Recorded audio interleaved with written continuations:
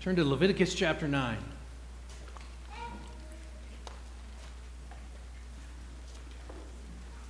Please, I should say please. I'm going to read this.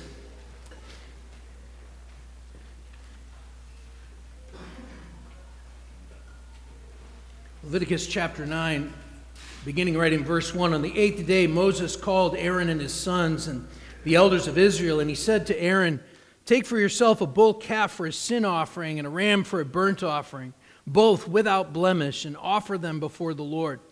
And say to the people of Israel, take a male goat for a sin offering, and a calf and a lamb, both a year old, without blemish, for a burnt offering, and an ox and a ram for peace offerings to sacrifice before the Lord, and a grain offering mixed with oil. For today the Lord will appear to you."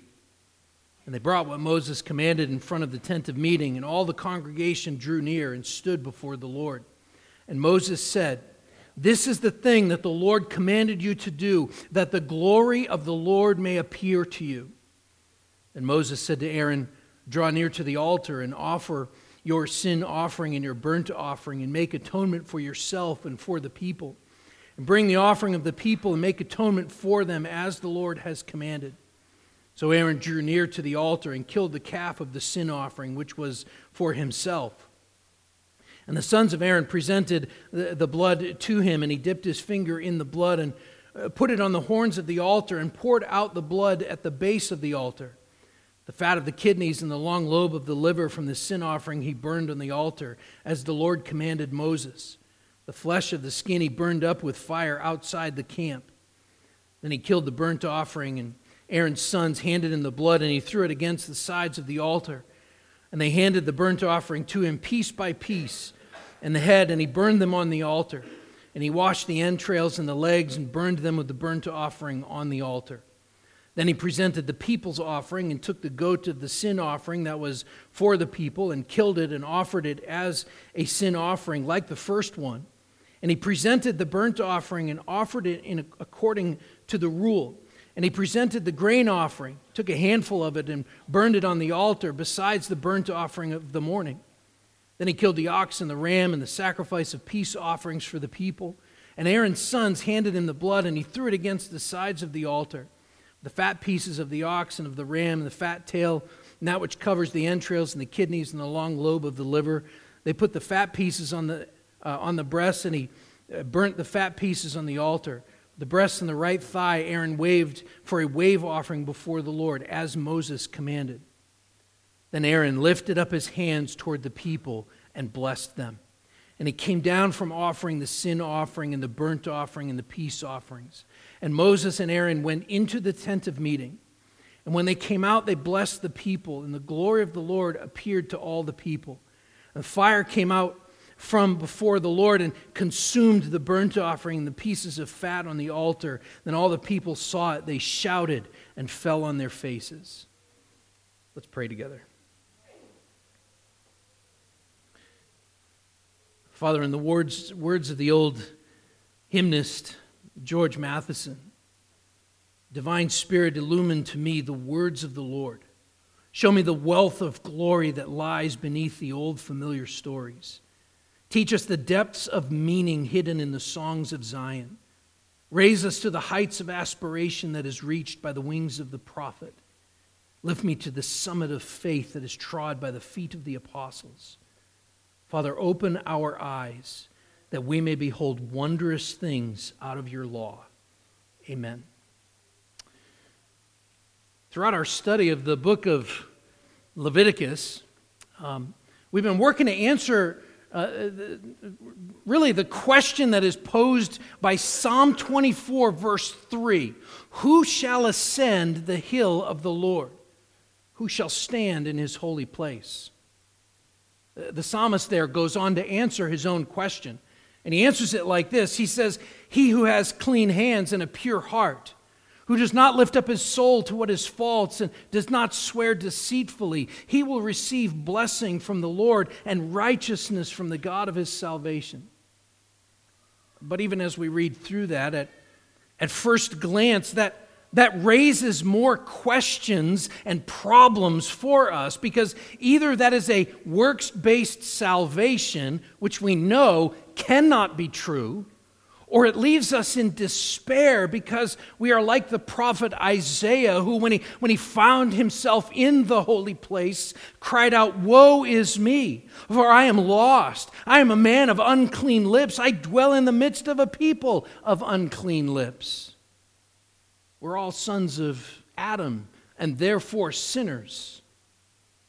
But there must be an answer to the question, who shall ascend the hill of the Lord?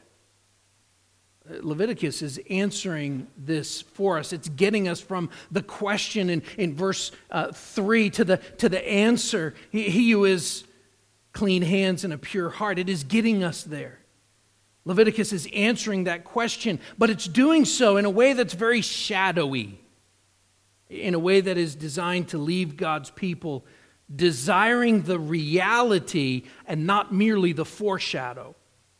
In other words, in a way that is designed to get us to desire Christ and His gospel, that He is the Lamb of God who takes away the sin of the world. So let me give you my thesis statement this morning, so to speak, and then I'll take you there, okay? Here it is. Every Lord's Day, when we assemble for worship, we meet with the Lord in His house with the heavenly host.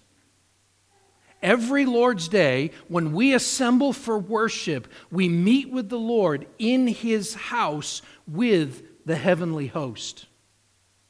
So I'm going to ask you two more questions to consider as we work through this. And the first is this. This is really the question that we're going to be thinking about today. What would cause someone to say, as Jacob did in Genesis chapter 28, verses 16 and 17, what would cause someone to exclaim this? "Surely the Lord is in this place, and I did not know it." And he was afraid and said, "How awesome is this place? This is none other than the house of God, and this is the gate of heaven."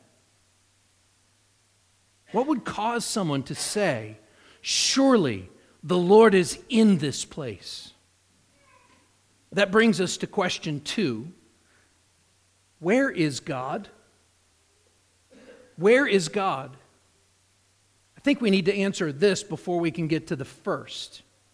So on one hand, Psalm 139, verses 7 through 12 specifically, tells us that God is omnipresent. In fact, the psalmist goes to great pains, great lengths to explain that God is not only everywhere, but He's also omniscient. He's all-knowing. Where shall I go from your spirit?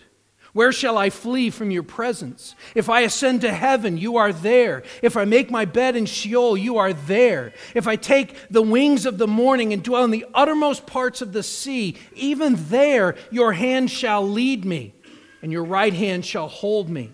If I say, "Surely the darkness shall cover me, and the light about me be night," even the darkness is not dark to you, and the night is as bright as the day, for the darkness is as light with you.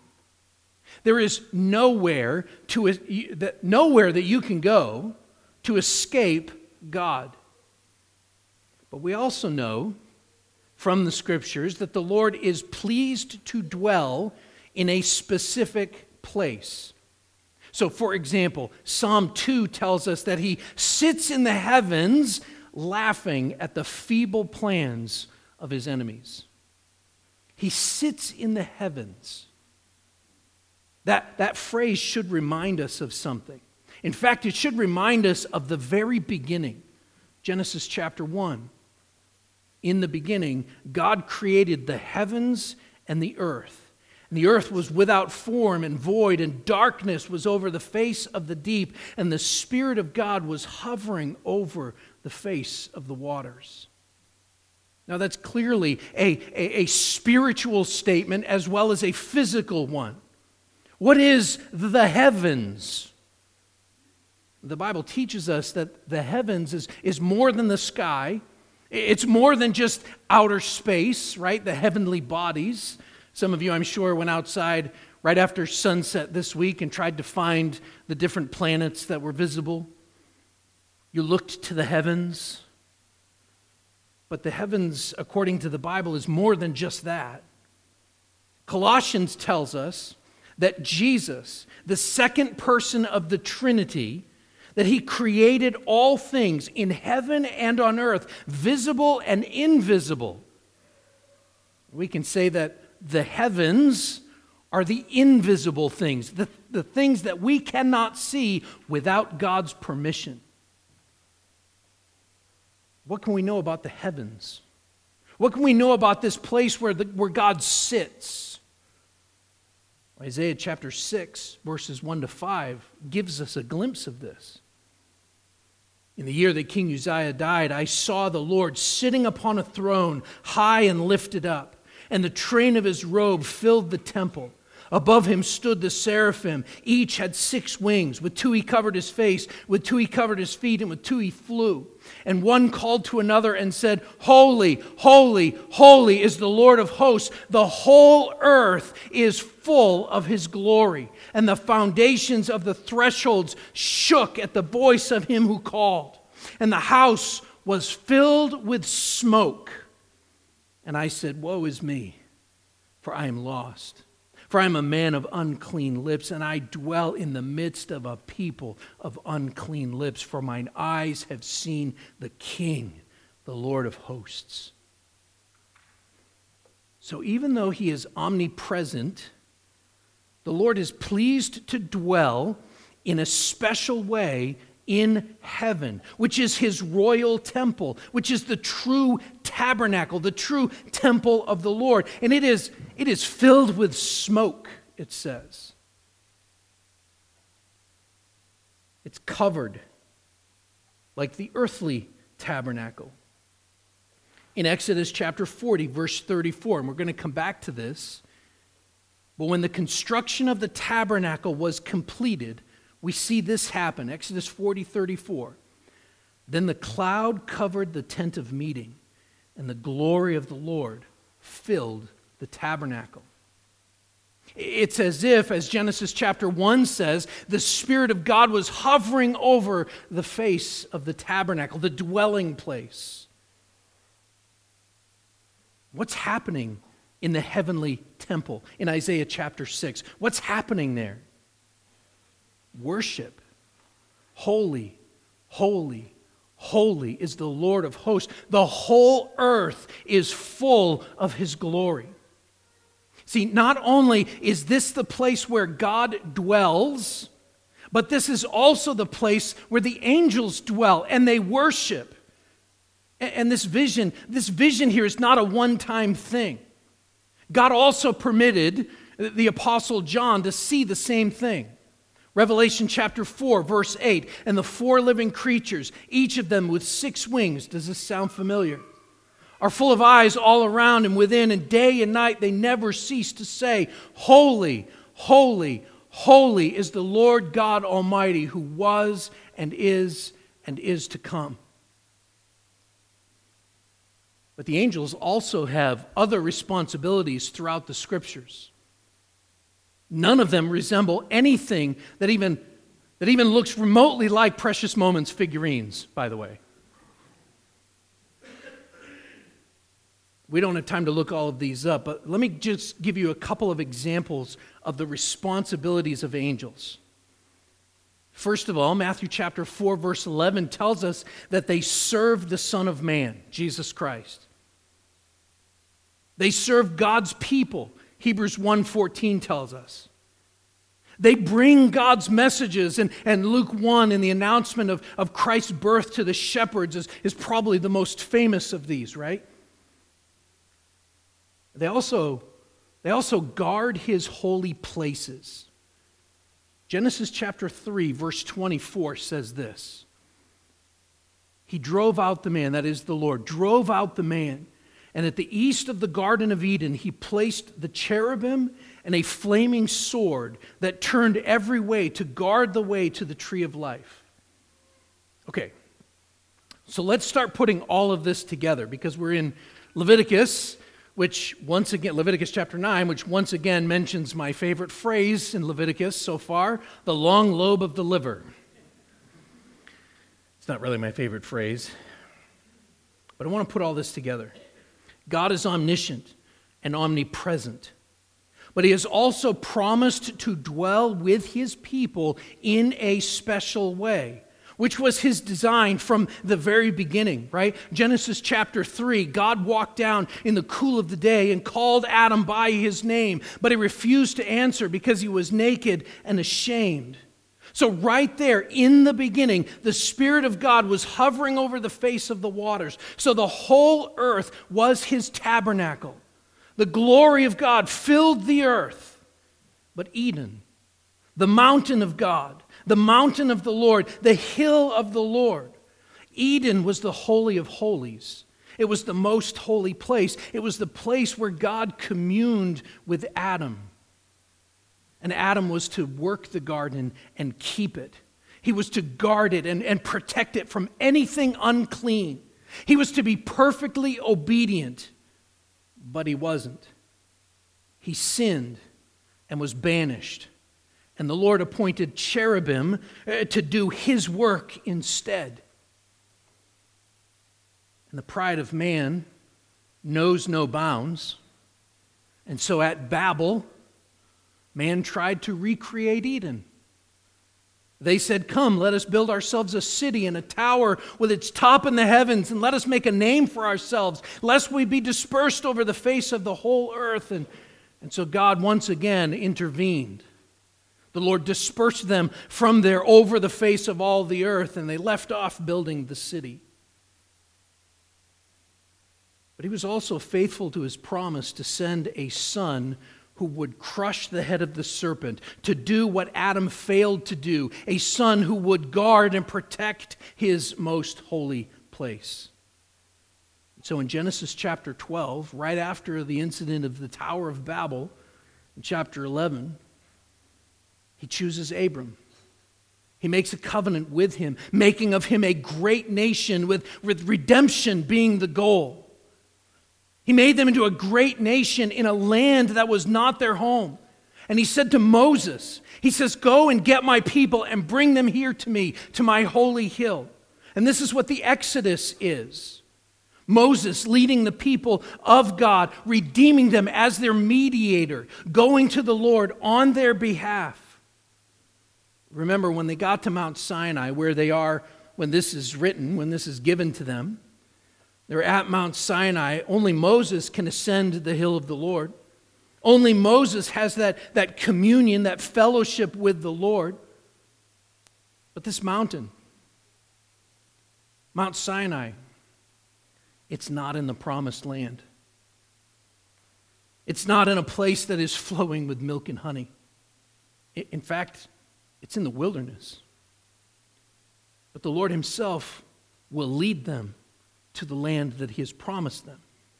And in order for this to happen, he instructs them to build a copy of the heavenly temple, the tabernacle, in which he would dwell with his people and lead them. And so the final 15 chapters of the book of Exodus are all about the details of the tabernacle. Everything that they would need for worship on their journey to the promised land. There are specific instructions for the furniture, for the priest's clothing. There's even an example of what not to do in the idolatry of the golden calf. The tabernacle is to be a portable Mount Sinai. But Exodus has a surprise ending. Turn back to the last paragraph, really, of the book of Exodus. Exodus 40. This is a surprise ending. Exodus 40, verse 34 says this. Then the cloud covered the tent of meeting, and the glory of the Lord filled the tabernacle. And Moses was not able to enter the tent of meeting because the cloud settled on it, and the glory of the Lord filled the tabernacle. throughout all their journeys. Whenever the cloud was taken up over the tabernacle, the people of Israel would set out. But if the cloud was not taken up, then they would not set out until the day that it was taken up. For the cloud of the Lord was on the tabernacle by day, and fire was in it by night, in the sight of all the house of Israel throughout all their journeys. God does not allow Moses in to the most holy place, to the tent of meeting. He was the covenant mediator. He'd been the only one allowed to the top of the mountain, but now he has ascended the hill of the Lord, but now he's prevented from entering the tent of meeting. So who shall ascend the hill of the Lord? Who shall stand in his holy place? Moses is insufficient for this. This brings us to Leviticus chapter 9. Moses had been God's chosen redeemer of Israel, but Moses was a man. And the Lord was establishing throughout Exodus and Leviticus, the Lord is establishing a system of worship that would last much longer than one generation. And so we see in this passage that we read earlier here, a transition from one man, Moses, to the Aaronic or Aaron priesthood. The priesthood that would serve as a shadow of the great high priest who is yet to come here.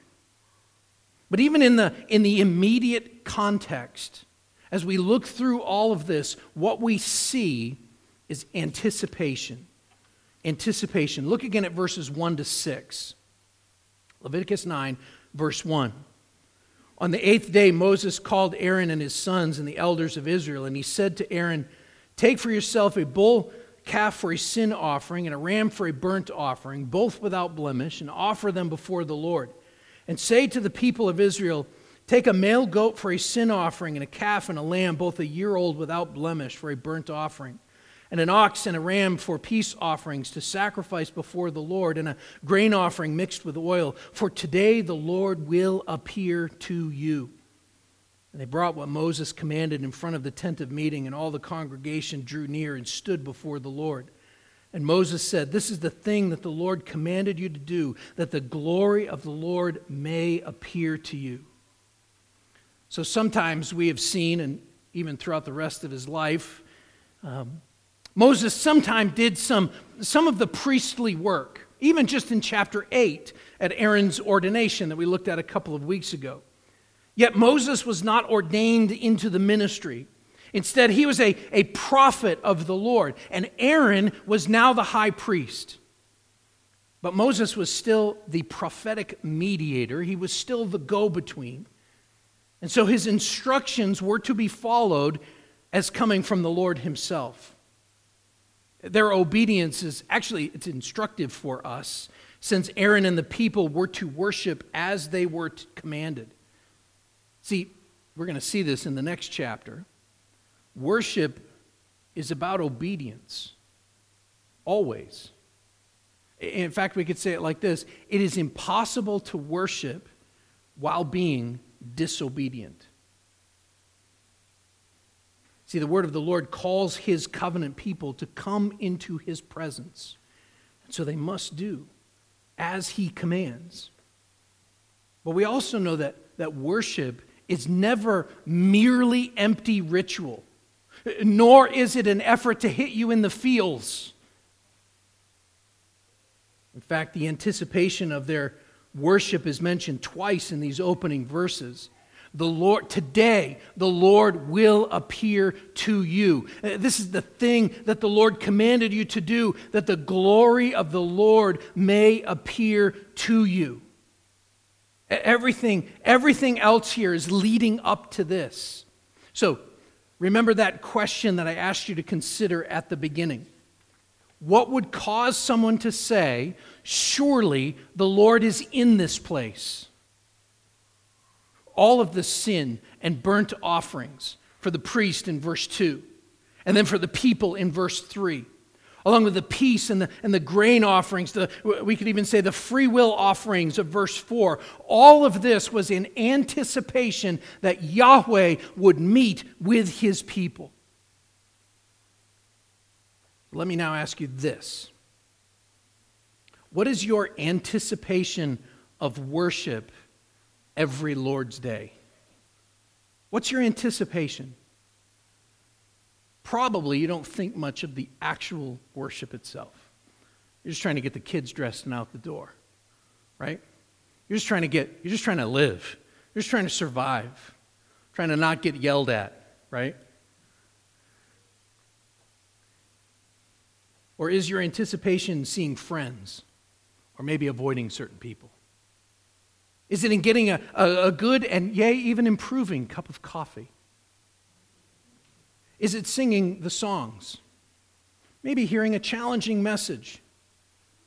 Is your anticipation, is it more critical in nature? Are you bored before you even leave the house? Expecting to be bored for another couple of hours? Or are you anticipating being in the very presence of the Lord?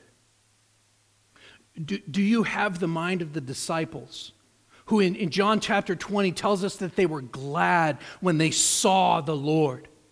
Or David in Psalm 63 who says, "O God, you are my God. Earnestly I seek you. My soul thirsts for you. My flesh faints for you. As in a dry and weary land where there is no water. So I have looked upon you in the sanctuary, beholding your power and glory." Well, in order for the people to commune with the Lord here, they need to make a proper approach. A proper approach. Look at verse 7.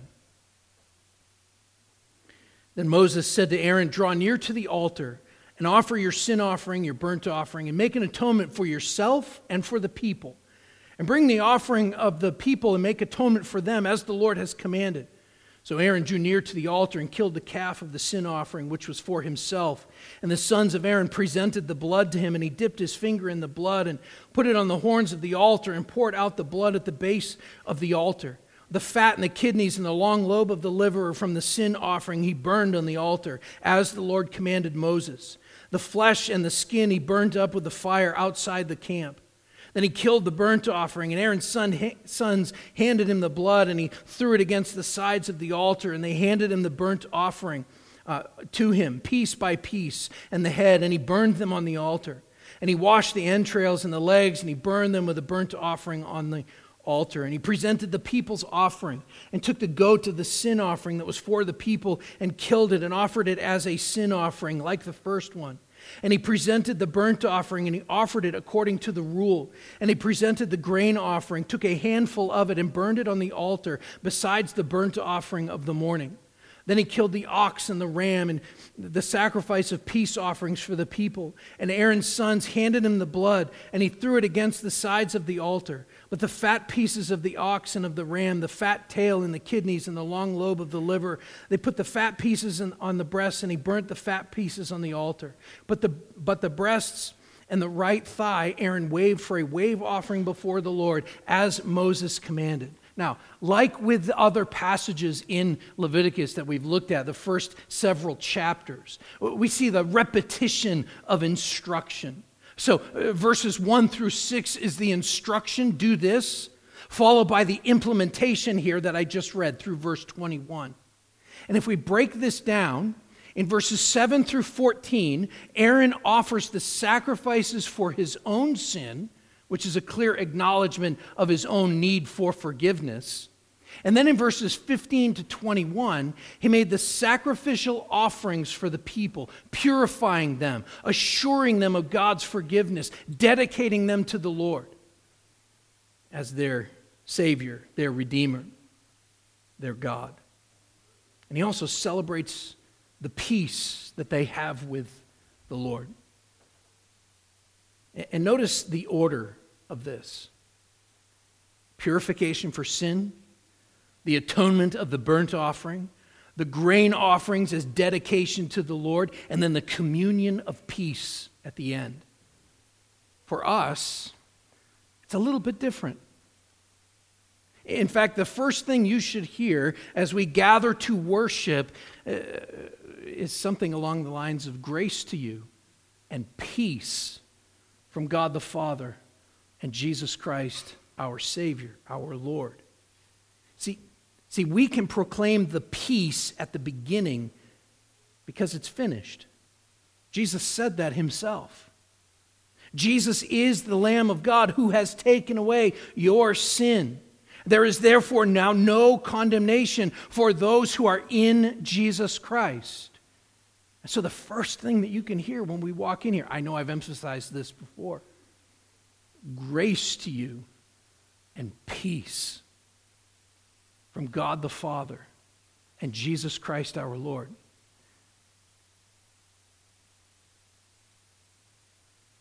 Yet even so, as believers, we not only anticipate meeting with him, that the Lord is in this place in a special way with us today, but we are also to approach him in his prescribed manner, as our prophetic mediator has commanded, which is to say, in spirit and in truth.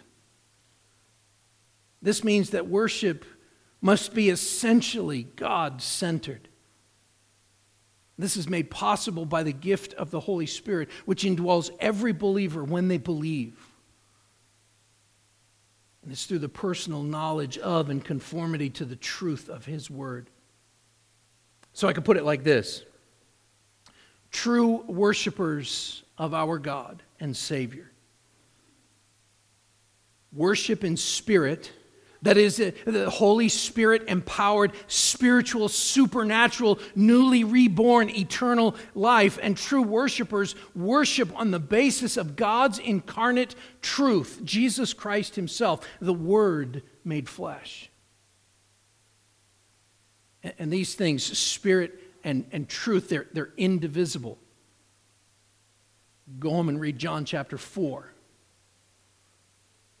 Well, for the people of Israel under the law here, we can see that following the anticipation, following the proper approach, comes access. Access. Verse 22. Then Aaron lifted up his hands toward the people and blessed them. And he came down from offering the sin offerings and the burnt offering and the peace offerings. And Moses and Aaron went into the tent of meeting. I'll just stop there. In order for access to be granted into the presence of God, there must be a mediator. This is where a transition begins to take place here. As I said, Moses has been God's man for his people. He was chosen by God at the burning bush. Go and get my people and bring them here to me that they may worship me on this mountain, he said. And even though he had been the only one allowed to ascend the hill of the Lord at Mount Sinai, he was prevented from entering the tent of meeting at the end of Exodus. And don't miss the fact that it was the Lord himself, it was the glory of the Lord who prevented him. Remember, like David after him, Moses had killed a man. He had blood on his hands. Yet the Lord still poured out his grace and mercy on him. So the sequence of events here in the worship is this. Aaron offers the sacrifices, and then he blessed the people when he comes down from the altar of sacrifices. And this altar is in the courtyard of the tabernacle. So the idea is that the people of Israel are on the outside of the tabernacle and they're looking in. They're watching all of this happen. They're seeing this. They're hearing the animals as Aaron and his sons butcher them. As they burn them, they can smell the smoke. They can smell the cooking meat. They see all of these things. He blesses the people.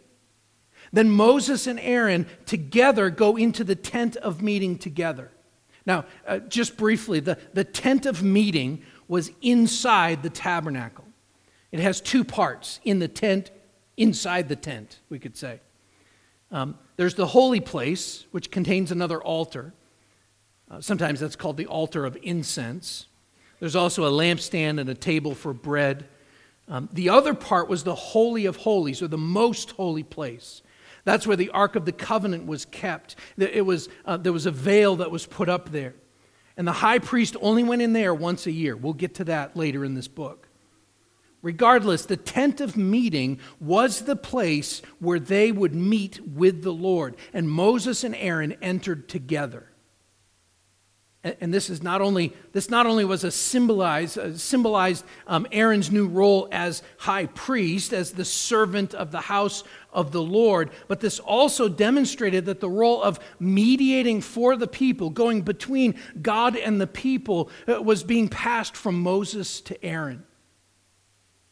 Now, for the rest of Moses' life, as we read through, he dies at the end of Deuteronomy, the rest of his life, he's going to act as a special prophet, a prophetic mediator.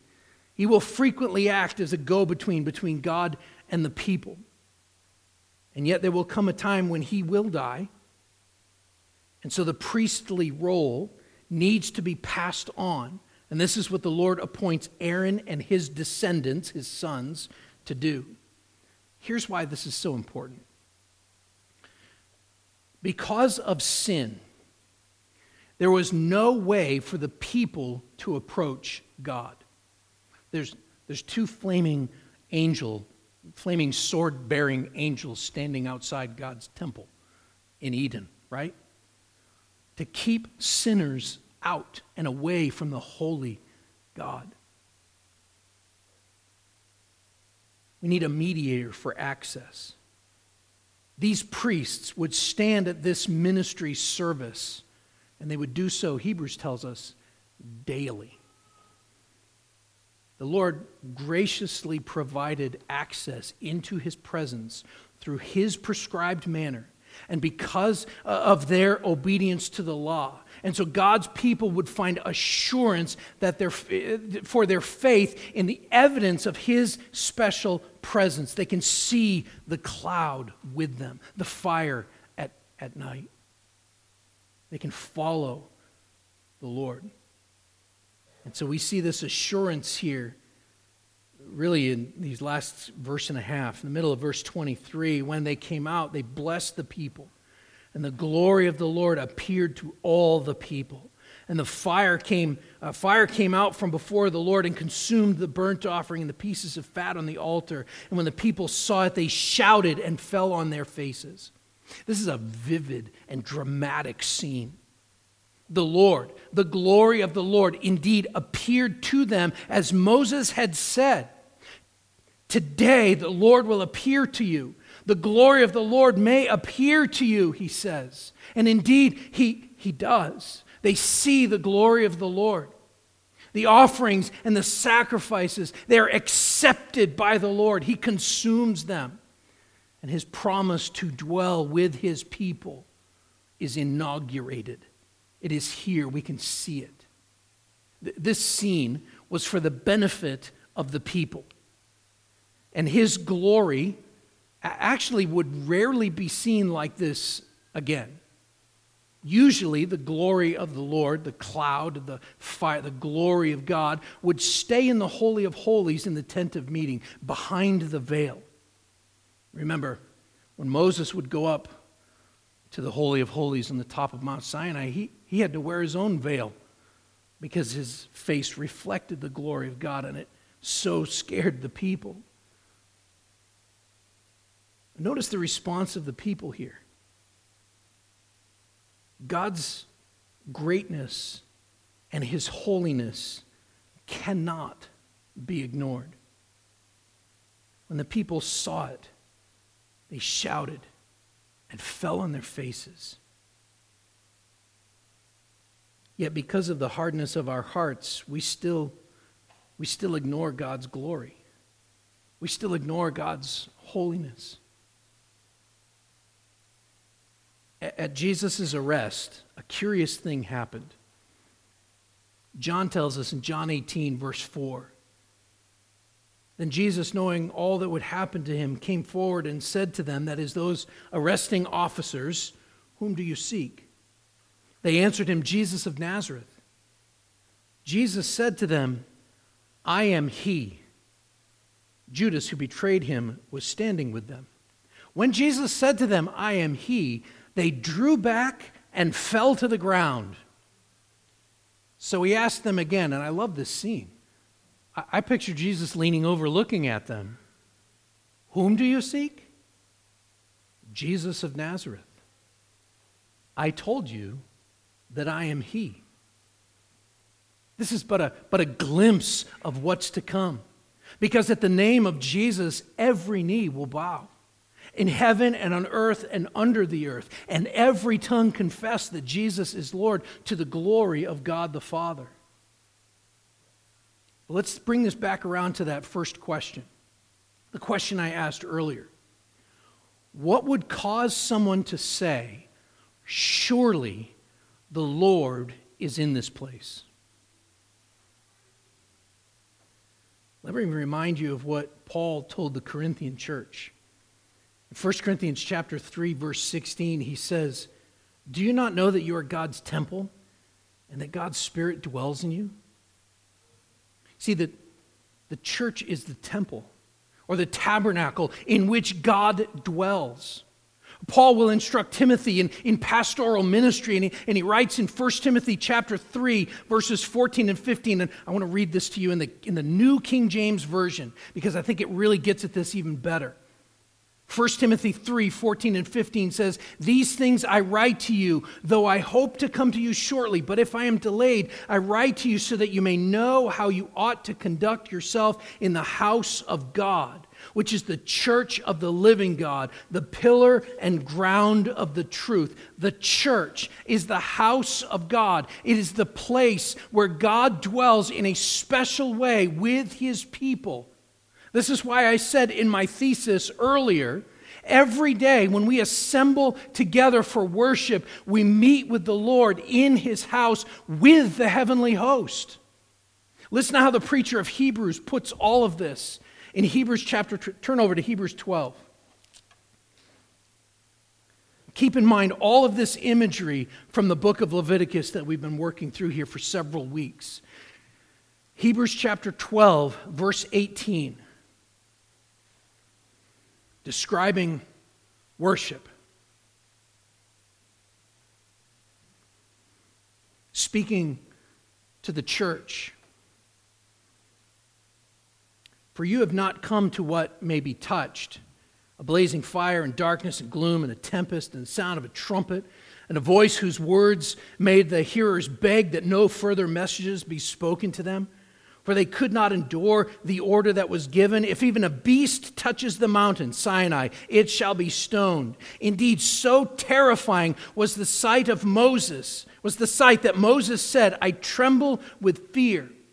But you, and that means you have come to Mount Zion and to the city of the living God, to the heavenly Jerusalem, and to innumerable angels in festal gathering, and to the assembly of the firstborn who are enrolled in heaven, and to God, the judge of all, and to the spirits of the righteous made perfect, and to Jesus, the mediator of a new covenant, and to the sprinkled blood that speaks a better word than the blood of Abel. This is what happens when the saints assemble for worship every Lord's Day. This is not the shadow, this is the reality. We assemble with the assembly of the firstborn who are enrolled in heaven. We worship alongside the great cloud of witnesses who have gone before us. When we gather together, when we assemble as the church and we sing and we pray, when we are silent before the Word of God, we are doing so with those saints who have gone before us. We are worshiping alongside Phyllis and Doris and Dave and Juanita. We are worshiping alongside Darlene. We are worshiping alongside my own grandmothers. When we sing and we gather together, that's what they're doing. They're singing and gathered with the saints. We are worshiping alongside the saints, even those that we have loved and lost, along with innumerable angels in festal gathering. We come to the heavenly Jerusalem, the city of our God. Listen to how the book of Revelation describes this city. It's not like Babel. Revelation 21, beginning in verse 22, says this. And I saw no temple in the city, for its temple is the Lord God, the Almighty, and the Lamb. And the city has no need for sun or moon to shine on it, for the glory of God gives it light, and its lamp is the Lamb. By its light will the nations walk, and the kings of the earth shall bring their glory into it, and its gates will never be shut by day. There will be no night there. They will bring into it the glory and honor of the nations, but nothing unclean will ever enter it, nor anyone who does what is detestable or false, but only those who are written in the Lamb's book of life. When we come to worship, we come to Jesus, the mediator of a new covenant, and to the sprinkled blood that speaks a better word than the blood of Abel.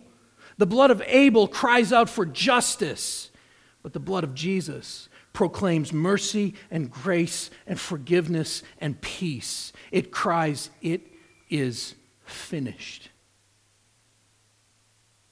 Surely the Lord is in this place, and I did not know it. How awesome is this place? This is none other than the house of God. This is the gate of heaven. I was glad when they said to me, "Let us go to the house of the Lord." Our feet have been standing within your gates, O Jerusalem. Jerusalem, built as a city that is bound firmly together, to which the tribes go up, the tribes of the Lord, as was decreed for Israel, to give thanks to the name of the Lord. Their thrones for judgment were set, thrones of the house of David. Pray for the peace of Jerusalem. May they be secure who love you. Peace within your walls, security within your towers. For my brothers and companions' sake, I will say, peace be within you. For the sake of the house of the Lord our God, I will seek your good. Pray with me.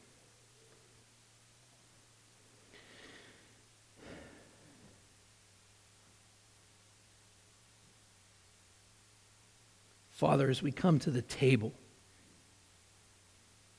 nothing so vividly says it is finished than tasting the bread of life, drinking from the cup of the new covenant in Christ's blood. Nothing says it is finished peace to you like the finished work of Christ on the cross. And so, Father, we come to your table this morning as a people who have been redeemed, called by your name, called to worship you together with the saints who are enrolled in heaven, to proclaim, "Holy, holy, holy." Father, help us to understand these things. Give us the mind of Christ, knowing that we can approach you because of him. Father, we praise you and we pray these things in Jesus' name. Amen.